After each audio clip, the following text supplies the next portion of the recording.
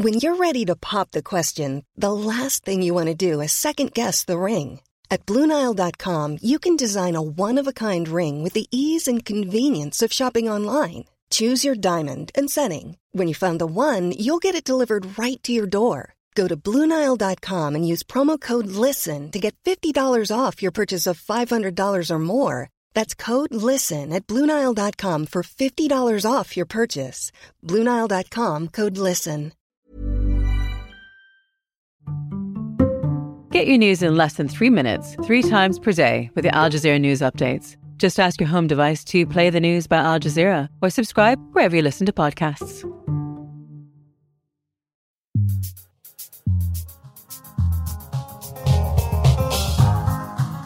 Contributing editor for Maclean's Magazine, co-founder of the Resistance Noire podcast network, the pundit formerly known as Andre Domise.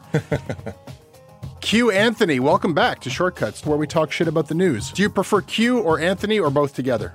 Andre is fine for the time being until all of the documentation goes through at the end of the year. All right, we'll stick with Andre for today then. Welcome back. Thank you. Today, church burnings. They're still bad, right? I guess it depends on who you ask, but arson is definitely a problem. Maybe this is now a controversial topic, church burnings. I guess we'll talk about that. Also, we will take a look at right-wing podcasting in Canada. Is it a thing? Maybe it's a thing. This episode is brought to everybody by Brian Roberts, Jesse Woodward, David Graham, Justin Gurr, Madeline Wilson-Shaw, Bram Grunier, Finley McEwen, and Matt. Hey there, I'm Matt from Moose Jaw, and like a lot of elder millennials, I am an office drone masquerading as a creative. I support Canadaland because I think that every time that I give Jesse Brown 5 clams a month, Ted Rogers spins in his grave just a little bit more.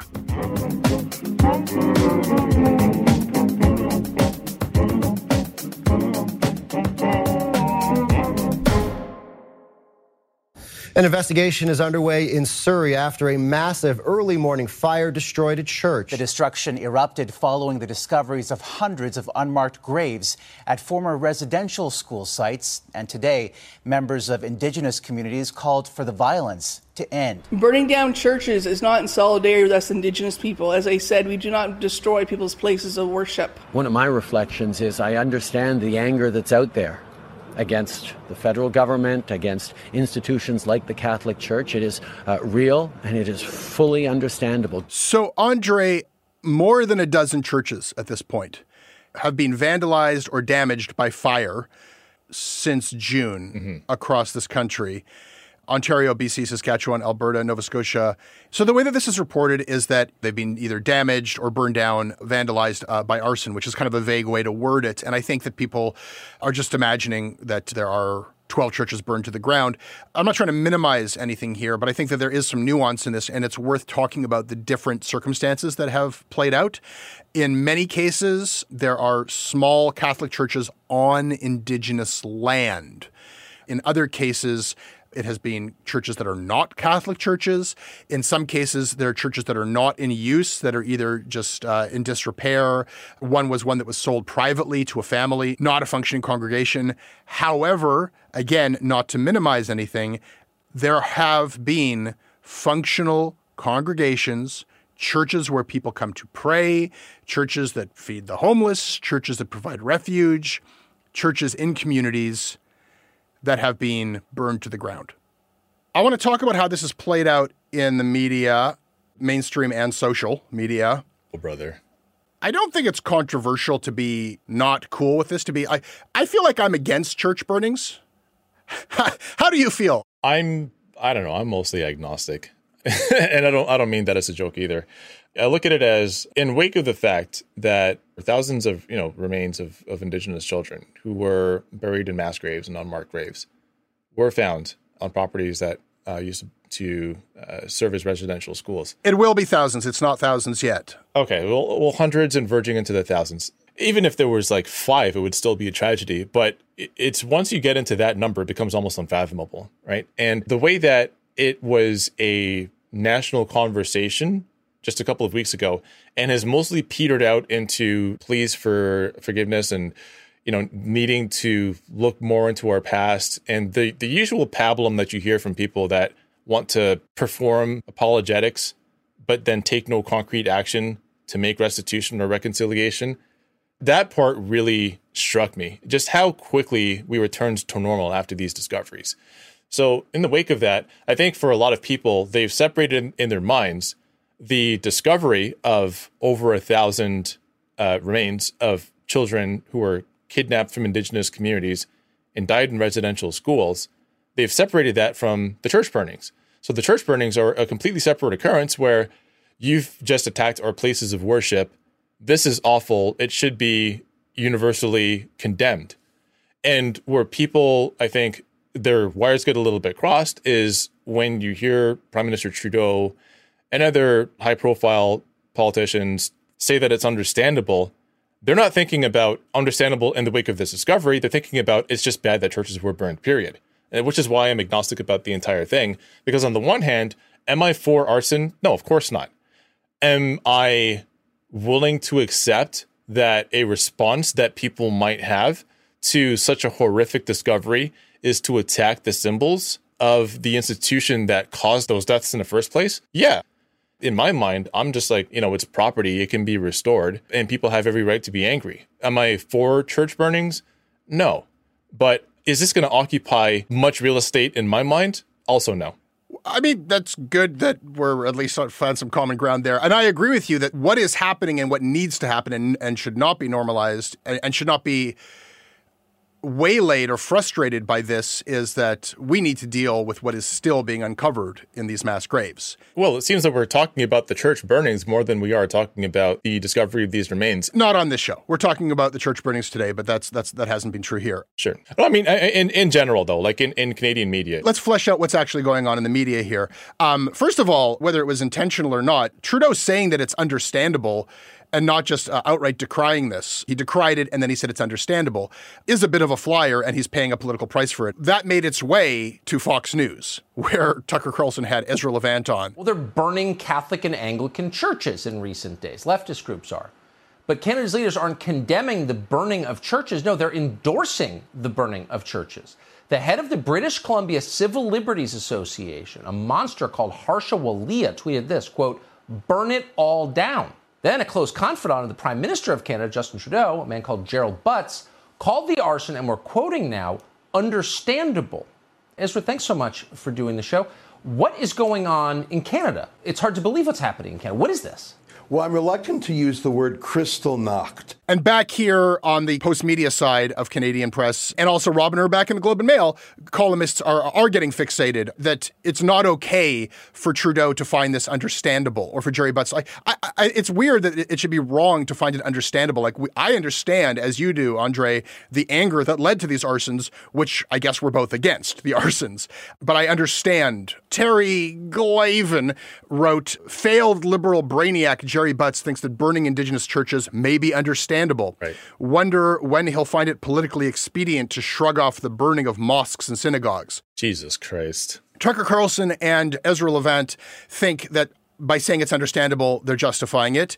Terry Glavin thinks that is the same as shrugging off the burning of mosques and churches. Wake me up when Christians in this country feel that they are going to have to leave the country out of fear of mass pogroms. Like, are Christians, are Catholics in any danger of being run out of town, of being hunted down in the streets, of having their businesses and homes broken into? Like, give me a fucking break. I want to get back to Terry Glavin here, and I want to hold him accountable because here he is talking about how it shouldn't even be understandable and et cetera, et cetera. We shouldn't even try to understand.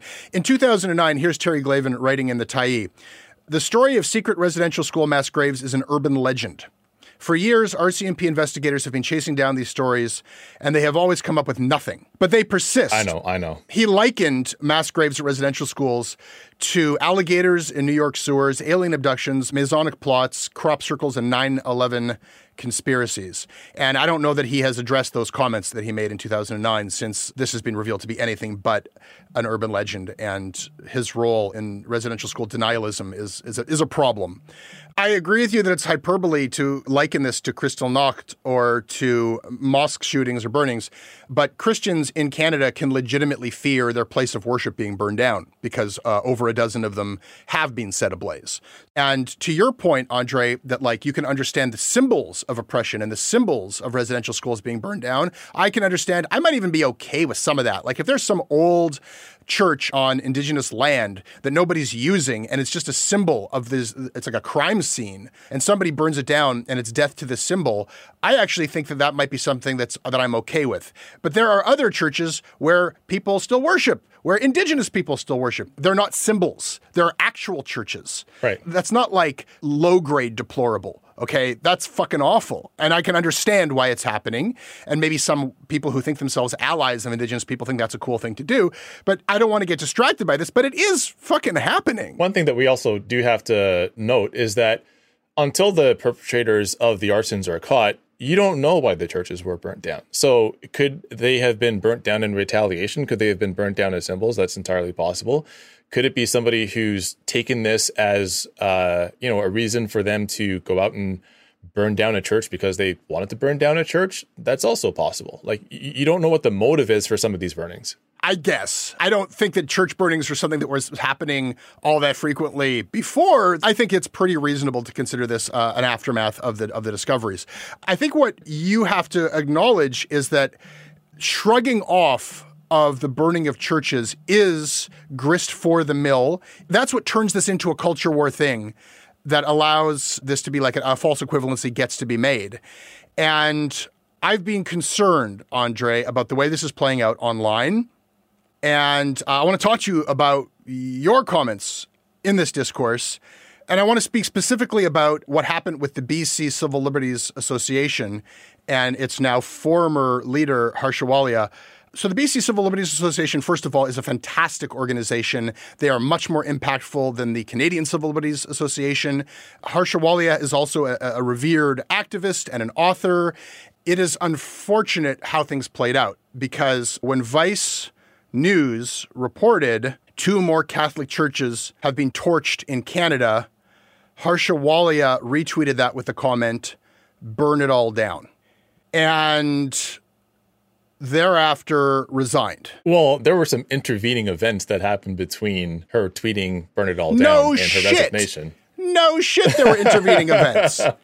No shit that if you run a civil liberties association and when churches get burned down, you say "burn it all down." I mean, there is going to be pushback from Christians and churches in this country. And one might suggest, and I think that Harsha Walia's resignation would confirm, that if your job is to stand up for everybody's civil liberties and you have just said "burn it all down" in response to actual churches being burnt down, your position might not be tenable anymore, even if that's not exactly what you meant. I took it as referring to the system that produced these kinds of horrors in the first place and remains unaccountable for them. I saw the comment and I just continued scrolling. I was like, oh, all right. There's always going to be a contingent of people in this country that whenever something horrific happens that turns out to be part of our country's past, right? So when there were people tearing down statues of Egerton Ryerson, John A. Macdonald, defacing statues of the Queen, etc. That seemed to be where people were just on the lookout for, okay, so who's actually agreeing with this and what can we do to get them in trouble? And I think that that's like the reflexive response is to deflect away from the historic crimes that have just been reported and that we're all talking about, and then pivot it to this culture war bullshit where you look for somebody who said something that's gone a little bit too far beyond the pale and then punish them for it. That's what I found interesting about all this. I hear you like trying to get past the culture war bullshit, but I see you playing into it. And I want to actually talk about what happened here. Oh, God, here we go. All right. So you and many others made a point, which is a salient point, that "burn it all down" is an idiomatic expression. It is figurative. It is used in social justice circles to talk about let's burn down colonialism. Let's burn down the systems figuratively. It is a metaphor for destroying the systems of white supremacy. It is not about literally burning down churches, and that's not what Harsha meant. Right. I get that. Some people know that and get that. But the problem with that is that actual churches are being burnt down. And her specific comment, "burn it all down," was in a retweet of a news report about 2 more Catholic churches being burnt down. So Ian Young, who was recently on the show of the South China Morning Post, He said, I think the folk who are surprised at Harsha Walia's departure and the impact of the burn it all down tweet may have lost a little perspective on exactly what she said and its context. And the fact that racists and misanthropes also latched on, Tucker Carlson, others jumped on this, it doesn't change that, which is a pretty mild, I think, gesture towards understanding what played out here. And you said, man, shut up and fuck off to Ian Young. And then you said that he's a stock white Canadian and a cracker, which was unfortunate. Well, I didn't look at his profile picture before I said that. I just, first of all, I wasn't familiar with dude's work. And I thought it was just like another white person that was, sort of like tap dancing on the embers of Harsha's career with the BC Civil Liberties Association. But from my perspective, it's like, everybody got what they wanted. She got in trouble. She resigned. Just fucking move on. What's the point of continuing to talk about it? What it was basically to scold people that were still defending her and saying, well, if you're still defending her or this kind of language, you shouldn't, and here's why. And even though there were some heinous racists that latched onto this and incited harassment campaigns and were saying some really awful and nasty things about her. Yeah, okay, that's all incidental, but we do have to keep in a perspective the thing that she said she ought to have been punished for. To which I say, well, she was already punished, so what the fuck are we still talking about? You know what I mean? I just find it really interesting that in the wake of this, Canada and its legacy with Indigenous peoples, nobody gets held to account for any of it. So the Catholic Church hasn't been held to account for it. Government administrators haven't been held to account for it. There are ministers of Indigenous affairs, or Indian affairs as it used to be called, and Northern affairs, that are still around, that can be held accountable for it. David Crombie is still around. He's not being held accountable for any of this. He's not being dragged before any panels or being made to answer. But the one person who went a bit too far in describing her own indignation at this, who also happened to be a brown woman, is somebody who's punished and is made to be a social pariah. Nobody is ever held to account except for the person that said something a little bit too spicy for white Canadians to handle. And that's all I was talking about. Ian Young's not white. Yes, I know.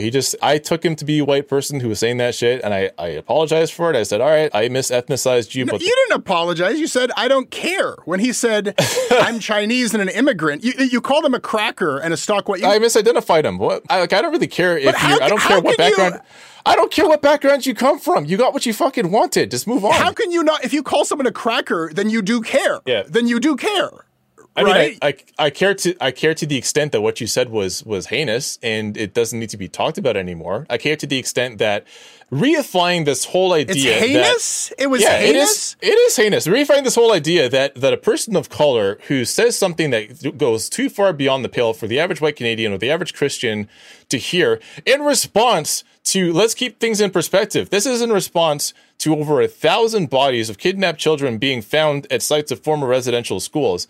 And Harsha Walia was expressing her own indignation and outrage at that by using that idiomatic term, burn it all down, which, can you say that was inappropriate? Yes. Can you say that was possibly like anti-Christian? I mean, you could probably push that far and say that, but what was it in response to in the first place? Can we keep that in perspective?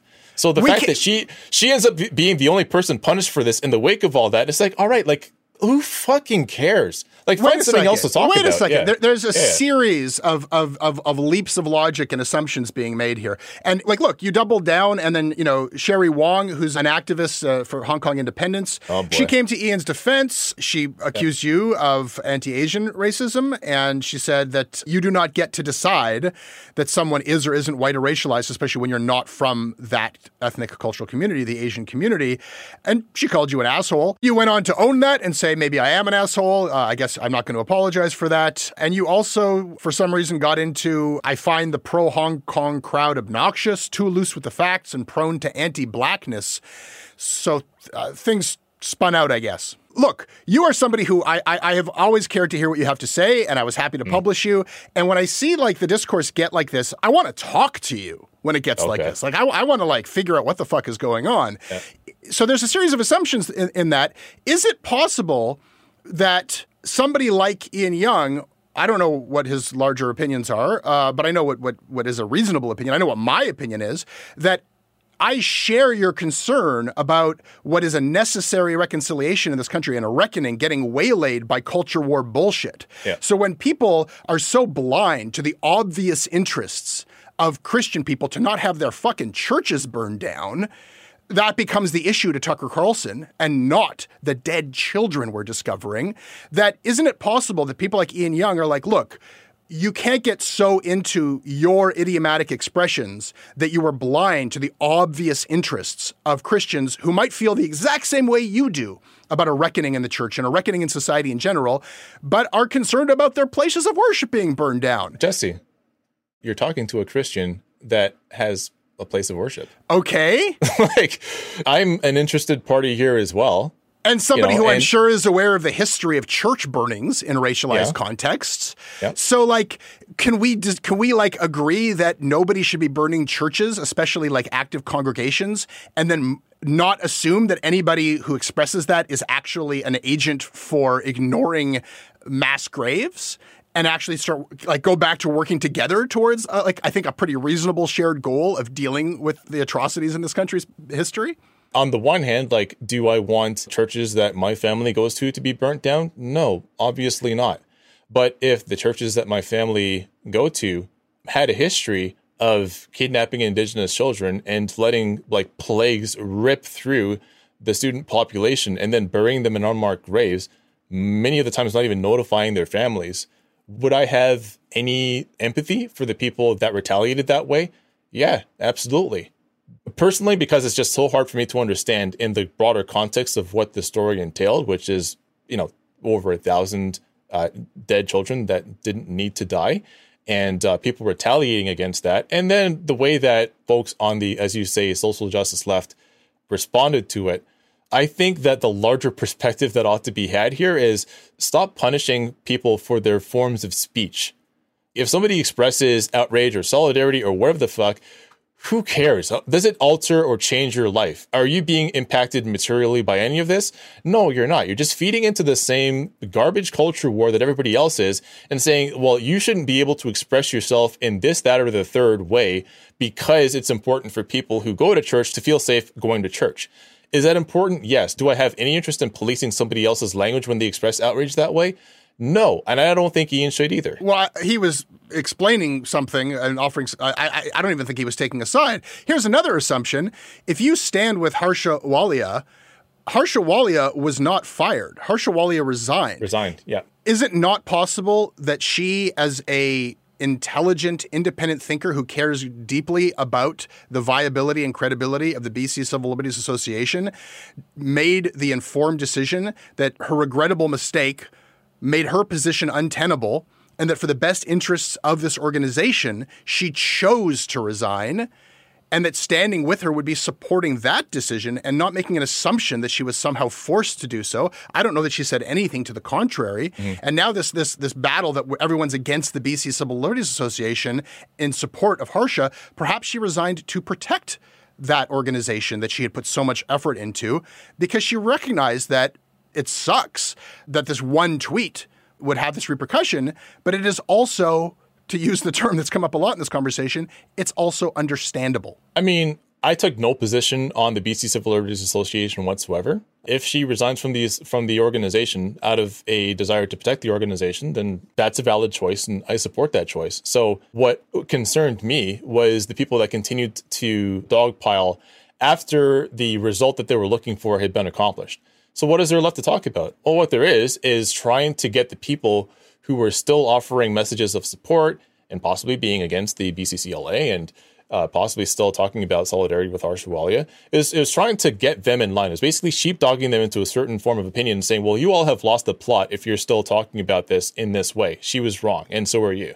And I really have a hard time with people trying to police language that way, because what is it besides just falling in line with the status quo? It doesn't challenge anything. It's not taking any risks. You're asserting that he's policing language. Yeah. And I'm offering you, I think, a pretty reasonable other way of reading his or my take on this, which is that when voices become so dismissible that they seem reasonably to be encouraging the burning of churches, that too allows the status quo to reassert itself, because it allows assholes like Tucker Carlson to dismiss this whole thing as a bunch of lunatics. If she had said that it was understandable, just like Jerry Butt said that it was understandable, he would have ran the same segment segment using the same language anyway. The idea that anybody on the center left or the left should have to structure their language in such a way that it prevents the right-wing outrage machine from spooling up, it's a red herring, because they're going to say what they're going to say anyway. And I'm never going to structure my language around what it is that somebody might say about me or my position, because I know what the fuck I said. Look, all I know is why it was cringy for me to read her tweet and your exchange where you say you're calling Ian Young a cracker and then saying, I don't, well, no, actually, I'm Asian. I don't care. And then you get called an asshole. And you're like, an asshole? Maybe I am an asshole. I am what I am.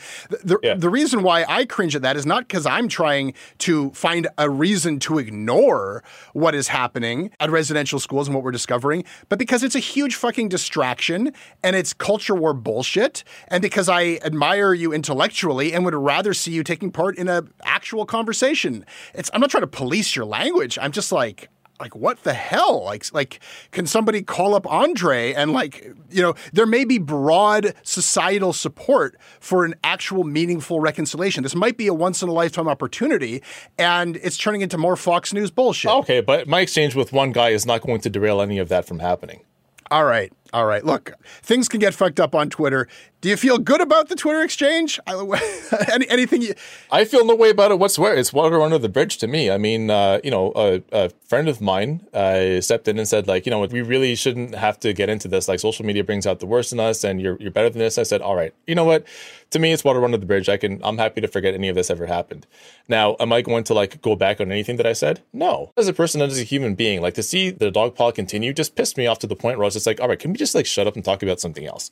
That's pretty much where I'm at on that. Yeah, but if the idea was to shut it down and move on to something else, it didn't work out. I guess I want to suggest to you, and I'm not going to police your language, you can think whatever you want, but I would suggest to you that if the outcome of the way that this played out is that suddenly there's a with us or against us thing where pro-Hong Kong independence activists are now kind of on the outside of what you're driving towards. And, your fellow Christians who are concerned about church burnings are somehow in the way of some kind of progress, then maybe this took a wrong turn. And that's all I got to say about it. Yeah. This show is sponsored by BetterHelp, therapy online that has served over 3 million people around the world.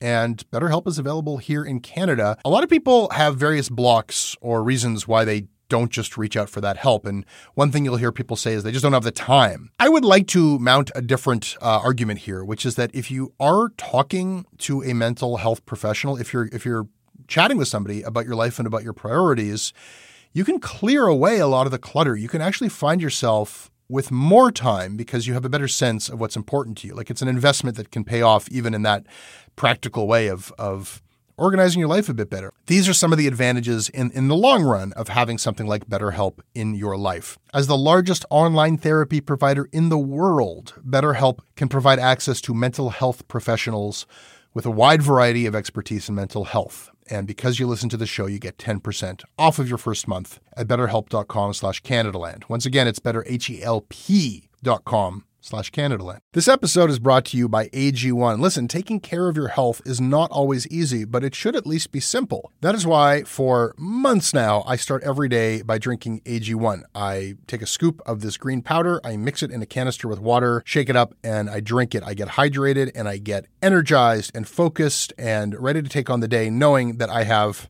vitamins, minerals, pre and probiotics, and a lot more. These are things that science tells us we need. They are also things that I don't necessarily get every day outside of my AG1. Listen, if there's one product that I'm going to recommend that will help you elevate your health, it's AG1. And that is why I have been partnered up with them for so long. If you want to take ownership of your health, it starts with AG1. Try it now, and you'll get a free welcome kit that includes a shaker bottle, canister, a metal scoop, along with 5 free travel packs. You'll get a free 1-year supply of vitamin D3 and K2 along with your first purchase. Go to drinkag1.com/CanadaLand. That is drinkag1.com/CanadaLand. Check it out.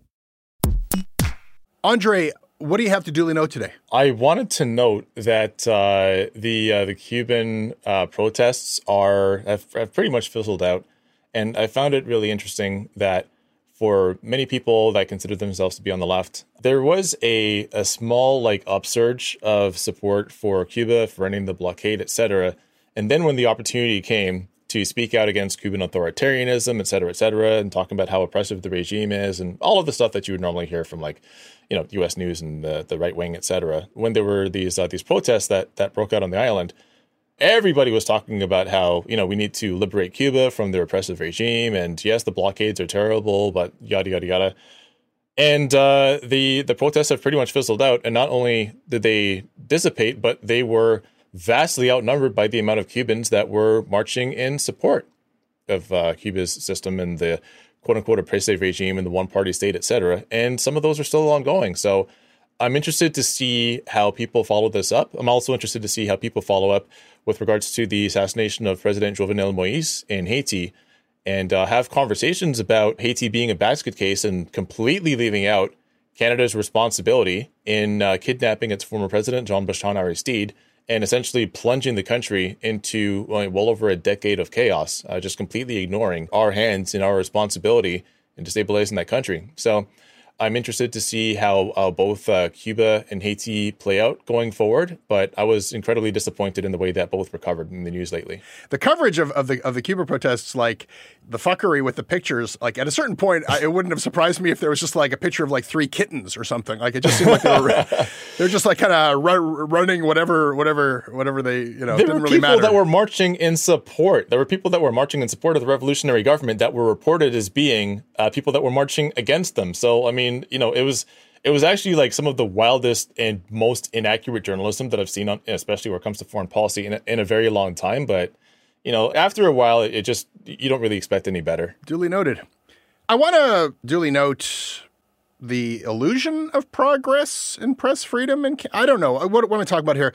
Listeners may remember that we did some reporting on what was going on in Fairy Creek in British Columbia, where the RCMP were like not allowing journalists to come see what they were doing when they were doing police actions and the old growth logging. And they had like this exclusion zone and there's all kinds of bullshit from the cops not allowing the press to cover. Like we don't know what happened there and in full because of what the cops were doing.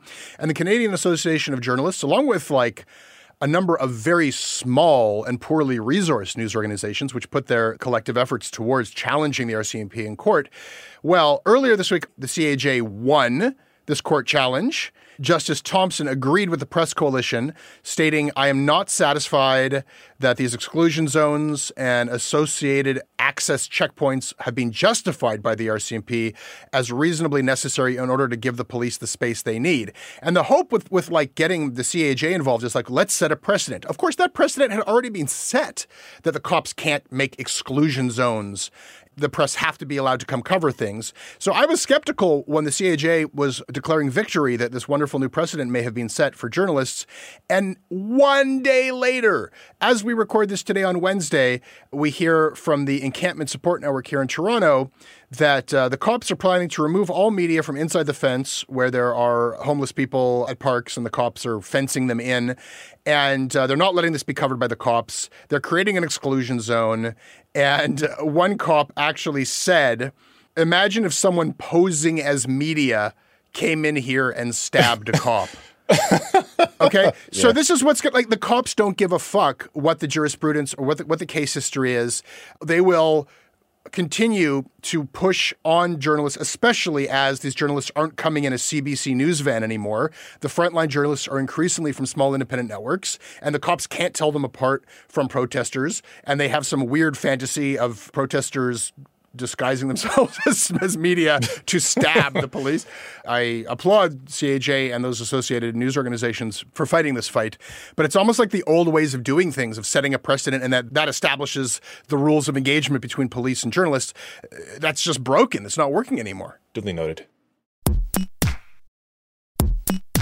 Andre, what has always excited me about podcasting as a medium is that it's like this totally blank slate. You can do anything. You do not have to be constrained by the pre-existing media categories or buckets of verticals of sports. Whether you launched a Black-owned podcast network for political takes that will not be found on the mainstream media, I did whatever this is over here.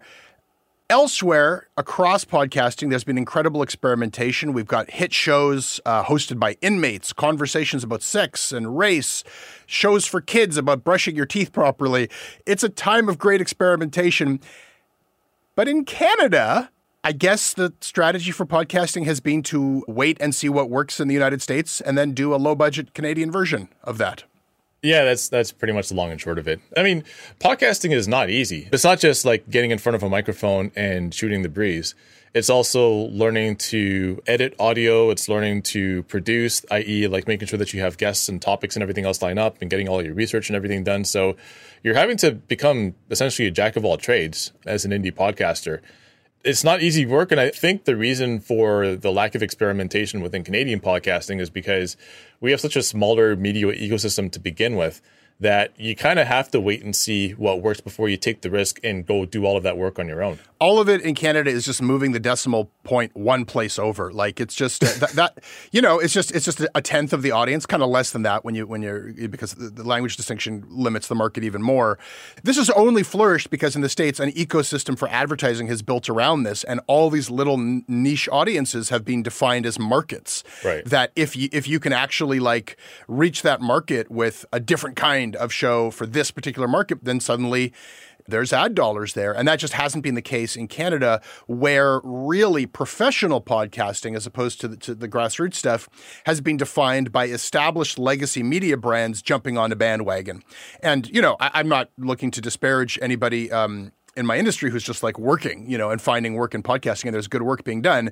But in terms of like the format of these shows, what we've seen is like after The Daily established that daily news podcasts are a thing. And hey, if you've got a news organization that's already doing original reporting, why not make an audio version of one story per day?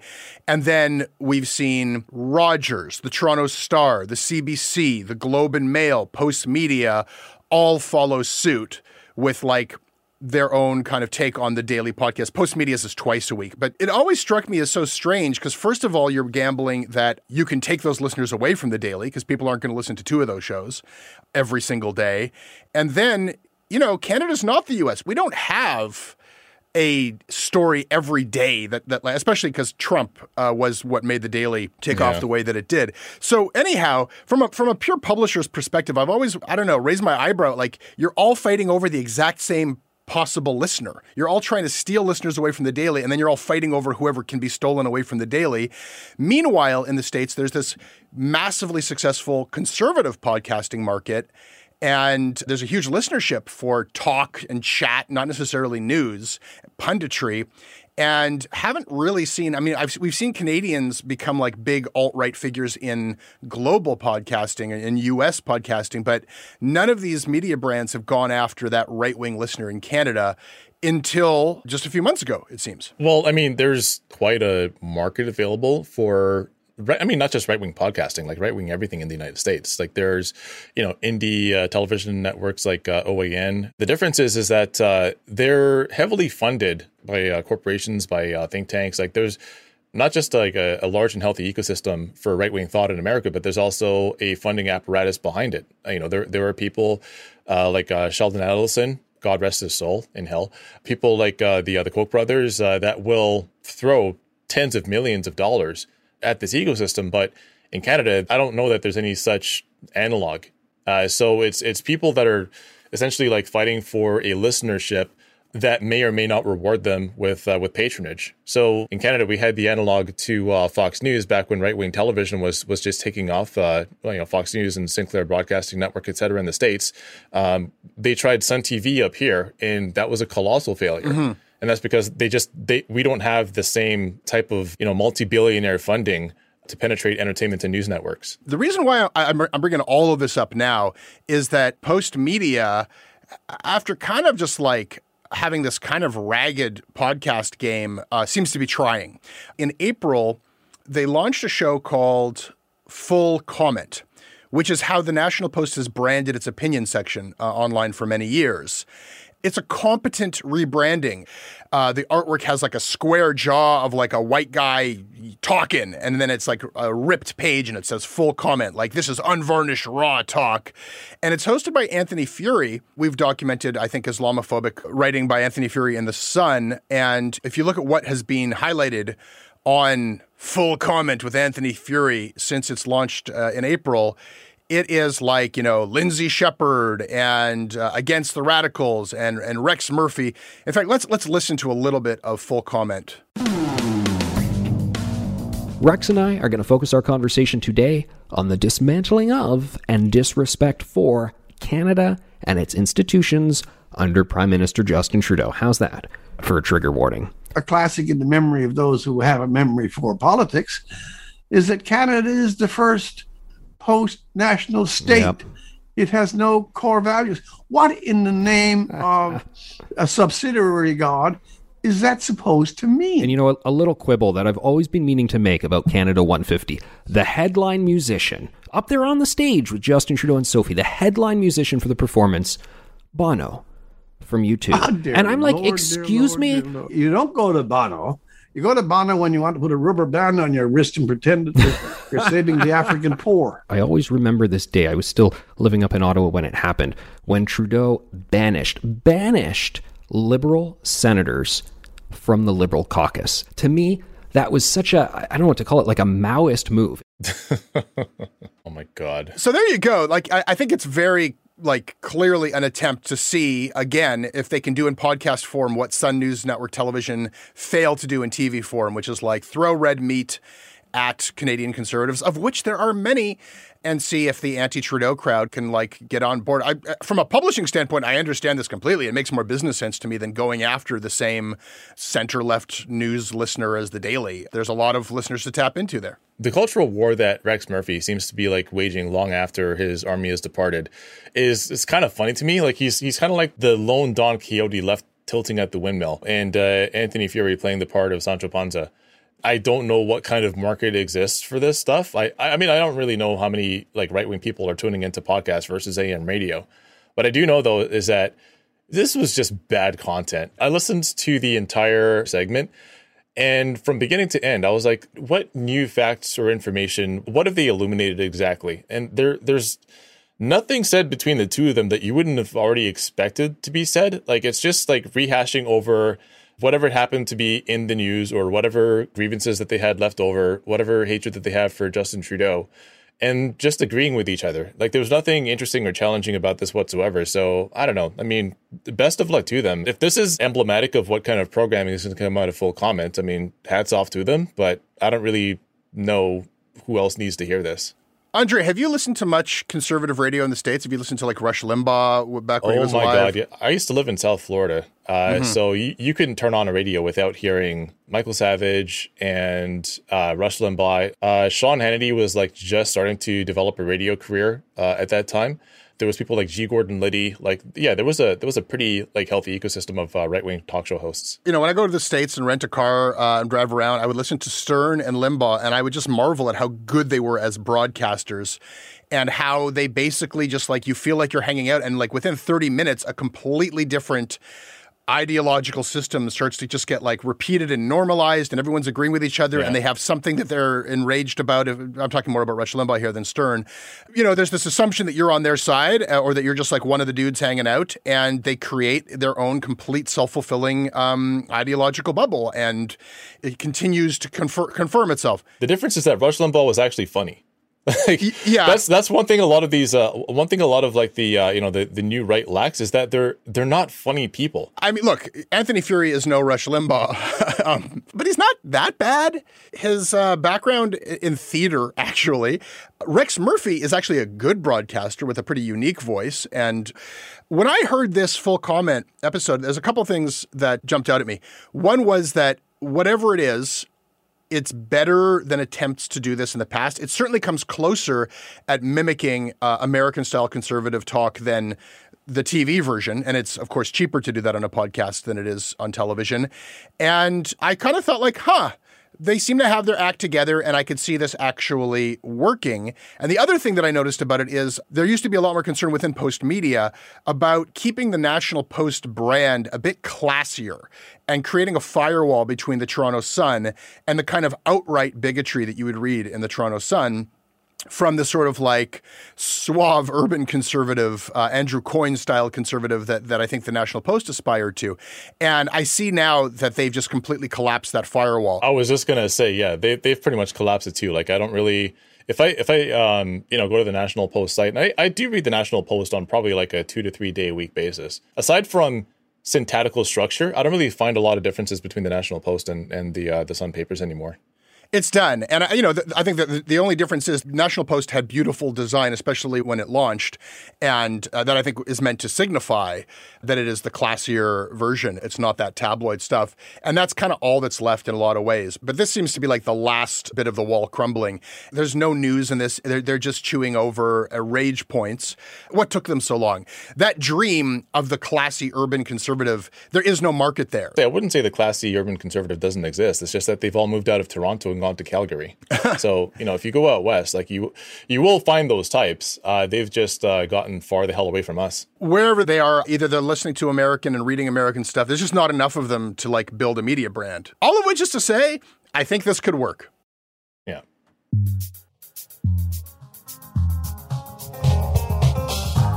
All right, that's Shortcuts for this week. Andre, thank you for joining me. Yeah, thank you for having me. We're on Twitter at Canadaland. You can email me about it at jesse@canadaland.com. I read everything that you send. Andre, Q Anthony, where can people find you? You can find me on Twitter. My @ is Andre Demise. You can also email me, andre@andredemise.com. And you will be able to find my columns in Maclean's magazine beginning in September. This episode is produced by Tiffany Lamb with additional production by Tristan Capacchione.